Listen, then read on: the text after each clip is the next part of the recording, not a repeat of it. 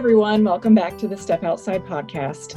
This is your host, Christy Keel Blackman with the Department of Forestry, Wildlife, and Fisheries at the University of Tennessee Institute of Agriculture. Today, we are joined by two graduate students, Davis Carter and Adri Tompros. Thank you both for being here. Thanks for having us. Thanks for having us. We appreciate you coming on, and we're excited to learn about what you're doing.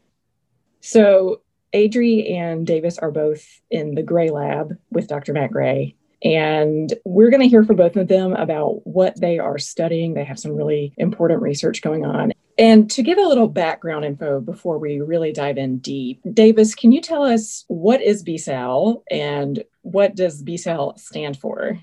Yeah, so Batrachochytrum salamandrivorans is a pretty recently described fungal pathogen. It's recently been causing die-offs in Europe and European fire salamander populations, where it's thought to have been introduced from the pet trade from Asia is probably where it originally came from. But BSAL is what we call it. It is closer related to another chytrid fungus, which I think more people are familiar with, which is Batrachochytrum dendrivitides, or BD. And that's really caused widespread declines in a lot of aneurin species or frog species, especially in Central and South America. So that fungal pathogen, BD, has caused the declines of close to 500 species or extinctions for some of those species as well. And so the description of this new pathogen, BSAL, has really worried people, especially since salamanders seem to be more susceptible to it. It's really threatening for North America because North America has really high salamander diversity, whereas a lot of other areas of the world, their amphibian diversity is largely made up of frogs. So we're sort of unique in that we have a lot of salamanders, and with this new pathogen that seems to cause the most severe declines or the most impacts on these salamanders, it's important that we understand it. But it's got a little bit different thermal characteristics than BD. It tends to like cooler temperatures than the other pathogen, which is why it might be doing so much in Europe. So that's something that we're looking at too here at UT. Okay. But is that your research specifically? One of my projects is seeing how pathogenicity and susceptibility to BSAL are affected by temperature. So like Adri, we use eastern newts in my projects where we're seeing how these animals can tolerate or resist the pathogen at different temperatures. From our work, it kind of looks like at really cold temperatures, the animals become infected, but they progress through disease slower. So at around 6 degrees Celsius, they'll all become clinically infected and die. And then at 15 degrees Celsius, which is right at like the optimum for the pathogen, they develop disease really rapidly and mortality occurs very quickly. But then at 22 degrees Celsius, which isn't an abnormal temperature for our area, they don't become infected. So that's kind of the good news. That doesn't mean that during colder times of the year, like right now in the middle of winter, those animals won't be affected. That's one of the things we're looking at. It definitely is how temperature influences this pathogen. Interesting. Adri, why don't you tell us what you're studying? Yeah, so I am in my second year of my master's here in the Gray Miller Lab with my primary advisor being Dr. Matt Gray. I sort of study two different things. So I have two chapters of my thesis. The first being looking at and identifying a transmission function. So trying to understand just transmission dynamics of BSAL, of where we had 290 eastern newts with some of them infected, some of them not, and then also at different densities. So just trying to understand transmission dynamics between different infection prevalences and also different host densities. And I'm also looking at the efficacy of plant-derived fungicides. So actually looking at 5 or so different plant-derived fungicides. So basically the fungicidal components derived from plants as a potential treatment option, not only for individuals, but also environmental as well. The main thing with BSAL right now is trying to limit the spread of the pathogen. And in Europe right now, a lot of the work they're doing is finding out where it is, because they described it and they isolated it in the Netherlands, but since they described it, they've been finding it everywhere. They're looking, like in Germany, it's been found at several areas with pretty high prevalence. It's popped up in areas of Spain that are like 1,500 kilometers away from the nearest site where it's been detected. So it's just spreading around, and it seems to be spreading likely due to people releasing pets is the most likely cause. It's an interesting time, I'm sure, over there to be sampling in areas where you're not sure it's there, and then you find it, and then you see this population's declining pretty rapidly. That's probably why. And so we think it originated in somewhere in Asia. Is that correct? And do we have any idea where the pathogen actually originated, or what was the cause of it? It seems to have originated in the Cretaceous period, which I think was the time where there was a lot of fungal boom that happened during that time period. So it seems like it's co-evolved with a lot of the Asian newt species, which isn't that surprising if it originated there. The Asian newts over time would develop a resistance to it, which they've found. They become infected, but they don't really suffer clinical disease caused by B-cell. And the way it probably got to Europe is because a lot of those Asian newts are pretty charismatic newts, I guess you could say. They're really colorful and heavily traded. Aren't all newts charismatic newts, though? I mean, that's how I feel. I think they're some of the more colorful ones for sure. Yeah. And they walk around out and about sometimes more than other salamander species. Okay. So I didn't realize it has literally been here for centuries, eons, this pathogen has. Yeah. But it's just now started transmitting across country borders. Right. There's a good quote from a paper in 2019, and he said, "We live in a functional Pangea for pathogens, basically. We have, recreated Pangea, and because humans move around things so often and so quickly that it's just made it, we've just seen what happened with coronaviruses in China, and then a week later it's here in the US." Right. That's sort of what happens with wildlife pathogens. And one thing that people here in the United States are pushing for is wildlife health certificates. So if you're going to be trading wildlife, we need to see that those animals are actually healthy and disease-free, which right now is not really the case. So, Adri, let's jump back into this. We've heard a little bit about the origins of this pathogen and how we think it's traveling. And now, hopefully, we can prevent it from coming to the U.S., right? If it does arrive here, you're working to mitigate the effects. So let's talk about some of your research and what you found. Yeah, one of the main things that we do is just trying to understand the differences in susceptibility of different species to B-cell. So it's kind of interesting that even within North America and a lot of the species that we have tested specifically, we're sort of focusing on in our lab some of the eastern and southeastern species, but we have other collaborators across the country that are looking at more western species as well. But looking at them, basically doing trials of giving them different doses of B-cell and seeing how they respond, if they actually do develop symptoms, and if they actually do die from the pathogen itself. Just really understanding differences in susceptibility. And by doing that, we're able to understand and sort of categorize different species into those that are highly susceptible, those which could be considered more carrier species, so can actually become infected and harbor the pathogen, but don't actually succumb to it or have any symptoms. And others that are kind of similar to that in that they're super spreaders, able to ramp up really, really high loads of B-cell, but still walk around or swim and persist in the environment as if they weren't, may show some symptoms, but don't actually succumb to B-cell at all. So they're basically just creating these really, really high loads and sort of shutting them into the environment. Understanding these differences in susceptibility of these species, especially those who could cohabitate in certain areas or those that have very large populations in certain areas, just trying to understand how these differences could really impact transmission within the same geographic area, or depending on if some species may travel farther to new geographic areas, just trying to understand a lot of those differences in transmission dynamics. And so you guys actually recently found through your research that basically the higher the population density, the more transmission there will be, right? Yeah, so we published a paper about how host density affects the spread of the pathogen. And that was actually an undergrad's project, which is kind of incredible. He was a really good undergrad, and that was his honors thesis.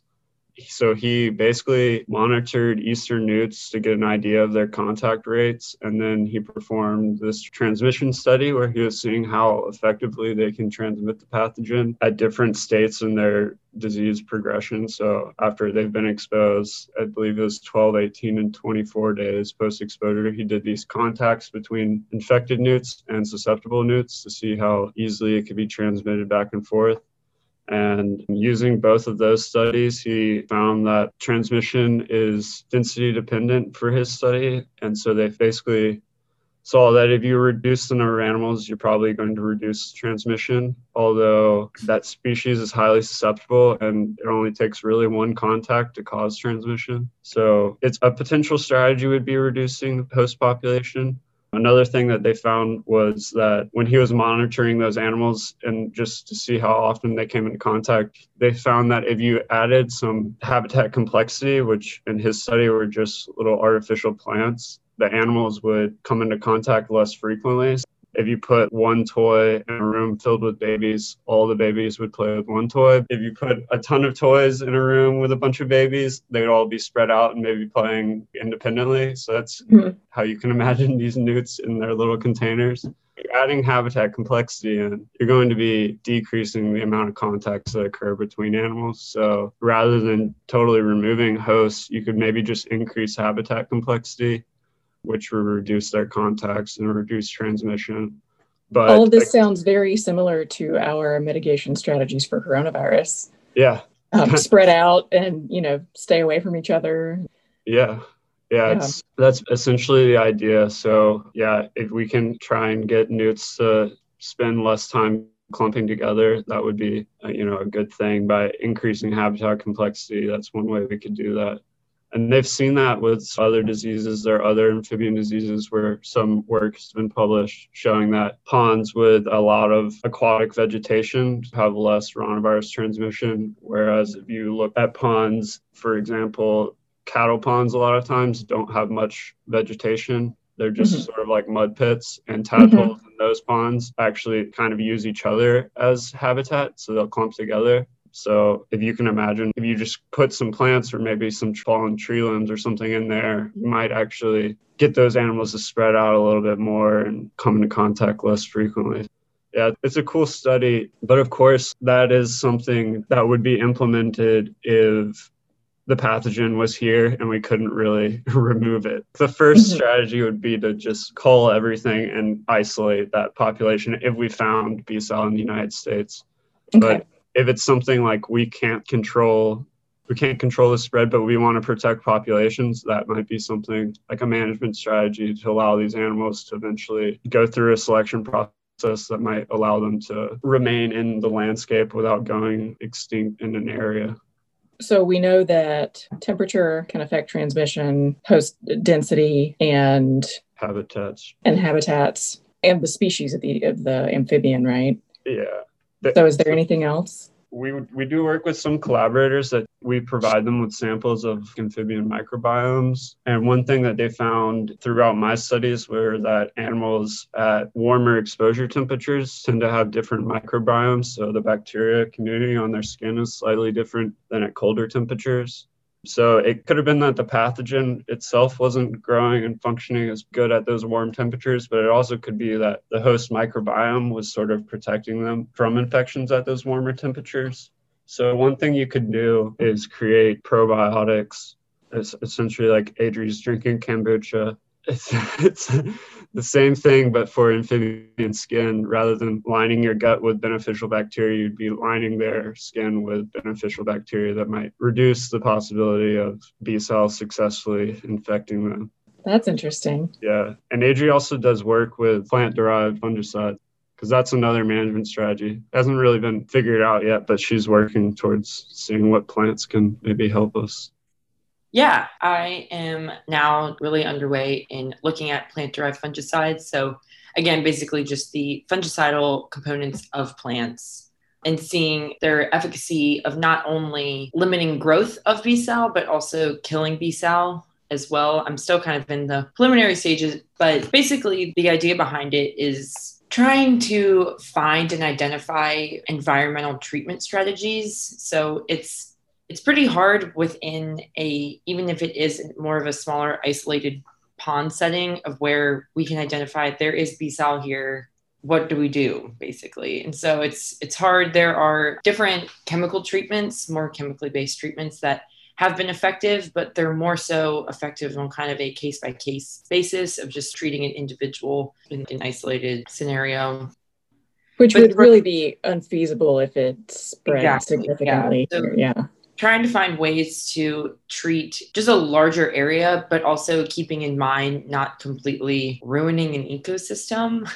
Right. So you have to not only consider there is bee cell in the environment and the different salamanders or different amphibians that may be impacted and becoming infected with the bee cell, but also the treatment options that you choose in order to combat bee cell in the environment may also have secondary impacts, not only on other species, like non-target species that you're looking at, but also could shift the healthy fungus in the environment, the ones that are actually beneficial to the ecosystem itself or other species. So trying to find ways to combat the pathogen while also not doing more damage is going to find balance. So the idea of looking into plant-derived fungicides is that they may be highly effective, but could have less negative impacts compared to more conventional chemical-based treatments or strategies. So there's been a lot of research done in looking at different plant-derived fungicides or plant-derived treatments in treating human fungal infections, or also just different human ailments in general. But there has been very little done in looking at either BD or B Sal. There was a Silva et al. Paper in 2019 where part of their study did look at plant-derived fungicides. So 3 of the ones that I'm actually using, they used as well. So it'd be kind of interesting to compare between BD and B Sals, our different findings. But yeah, I mean, they found that it was pretty impactful in just limiting growth and also killing the BD. So I'm in sort of the beginning of just looking at it more in a laboratory setting. So using a viability assay and just identifying these concentrations. But in the future, the next steps will be looking at it in more of a controlled pond scenario of actually having pond water, inoculating it with B-Sal, and then using these concentrations I identify in this step to see if they are able to kill B-Sal in more of a natural setting. And then down the road, actually infecting a host species that we use mostly, probably adult eastern newts, just because they're very common, highly susceptible. So infecting those individuals, trying to treat them with these concentrations I identify, and also looking at 3 different non-target species. So potentially some sort of species of crayfish, a minnow, and I believe a snail is what we're thinking. Bit into the future, but sort of seeing how these fungicidal compounds actually impact them and could have negative impacts on them. So it's definitely pretty novel in using these types of chemicals of fungicides with looking at chytrid in general. So it'll be pretty exciting to see how things turn out. I'm glad that we're trying to get ahead of the curve before it reaches the US so that we can protect some of our really vulnerable species, because we all know that amphibians have enough trouble without dealing with another pathogen. It's really good to hear that you guys are doing this work. Yeah, and there's also a lot of surveillance in general of trying to keep ahead of things, because the best strategy there is firstly trying to not have it come here and trying to keep it out, but also just identifying it if it is here or in a certain area, identifying it as soon as possible. Because if you're able to identify it and shut down that area or those individuals or that facility as quickly as possible is sort of the best management strategy in itself. To just contain it. Yeah. Davis, what are your next steps? So I talked about one of my studies, which was the temperature study, but I have 3 other ones. One is looking at, again, how easily transmission occurs between infected and susceptible animals. So that project's really aimed at seeing how quickly an infected animal is able to transmit the pathogen. So it's sort of similar to the study that I described that the undergrad performed, Daniel Malagon, but it's a little bit different in that we're going to be doing those contacts between infected and susceptible animals really early on in their disease progression. So starting like 3 days after their exposure, which is really quick. So that will give us a better idea of how early on in the infection animals can transmit. So that's one thing I'll be working on.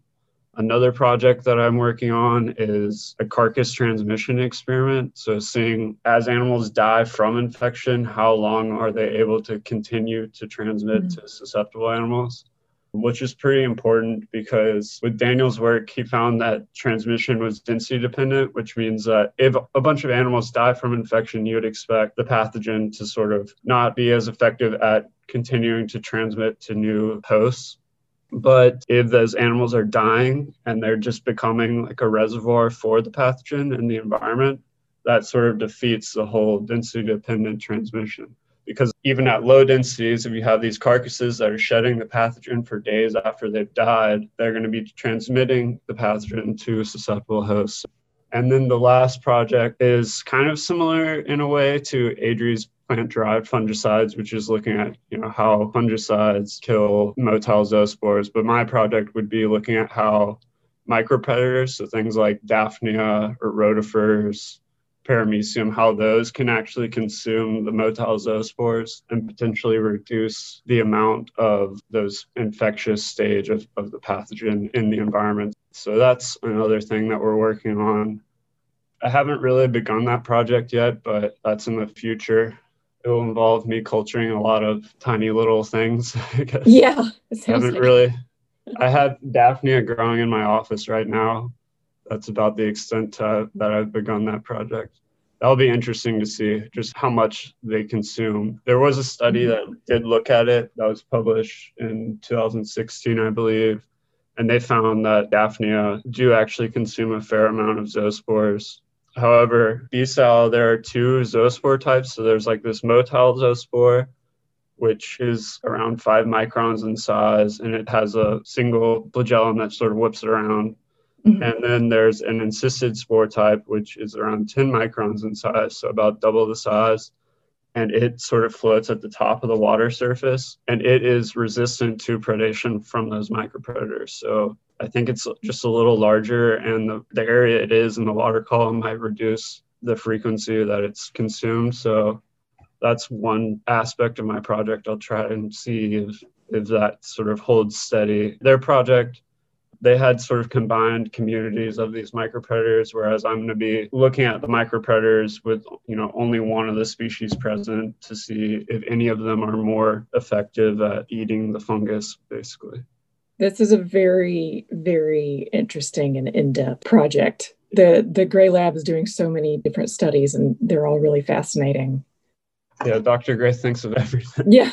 We also have some vets in our lab who have already gotten their degrees in vet school, and they're looking at the pathological consequences of disease, so seeing how it actually causes death, because they're not really sure. They have an idea of how BD kills animals, but there's still not a widespread consensus of how B-Sal kills animals. There's kind of two hypotheses, and so there are two vets that are looking at different ways that B-Sal might actually be killing animals. One of them is looking at how B-Sal affects electrolytes, which that's how they believe BD kills frogs, is by causing electrolyte imbalances, which cause cardiac arrest. And then the other is looking at how if B-Sal is actually causing septicemia in these animals, because B-Sal just punches holes in the amphibian skin. And so if you can imagine their whole body is just like torn apart by it, essentially, and that allows bacteria to colonize, cause secondary infections, and eventually potentially septicemia. So yeah, it's Dr. Wesley Sinyard and Anna Tao and Dr. Anna Tao. So to wrap up, I would love to hear what individuals can do. You guys are doing the really important research that's not accessible for most people. So what can individuals do to help with this effort? Well, one thing I think is that everybody needs to be more responsible in where they get their pets from. They have implemented a rule using the Lacey Act that stopped the import of a lot of salamanders from Asia. And interestingly, a lot of the pet stores and pet companies that trade amphibians were okay with that, I guess because salamanders weren't going to hurt their bottom line that much. But people need to pay attention really to where they're getting their pets from, and then also, not releasing their pets into the environment if they die or if they just don't want them anymore. Yeah, don't do that, number one. Everything that's introduce species, introduce the pathogens that they carry. So that would be my main thing, is controlling that. Adri, any last words from you or advice for the public? That's very likely. I mean, how it's going to get to the U.S. is through the pet trade. And yeah, just making sure that you're buying them, preferably already from breeders here. just trying to limit just international trade in general, just because there's a lot more that can go on behind the scenes that you aren't aware of. And even just for the health of your pet and for your own peace of mind, buying from a reputable breeder or someone that you trust and know will not only benefit and lessen the risk of B-Sal coming to the US, but also will probably have a healthier, happier pet in the long run anyway. Well, thank you both for being here. We really enjoyed having you. And we appreciate your insights and all of the knowledge that you just shared with us about B-Sal.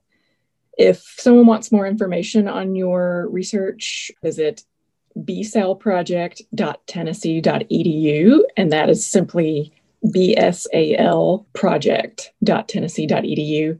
That will give you more information on their research, and it's actually a National Science Foundation study. So really important work. Davis and Adri, thank you for being here. Thank you so much for having Thanks for having us. Thanks to our listeners for joining us again. Please tune in next month. We're going to speak to more of our grad students, and we'll see you next time. Thanks.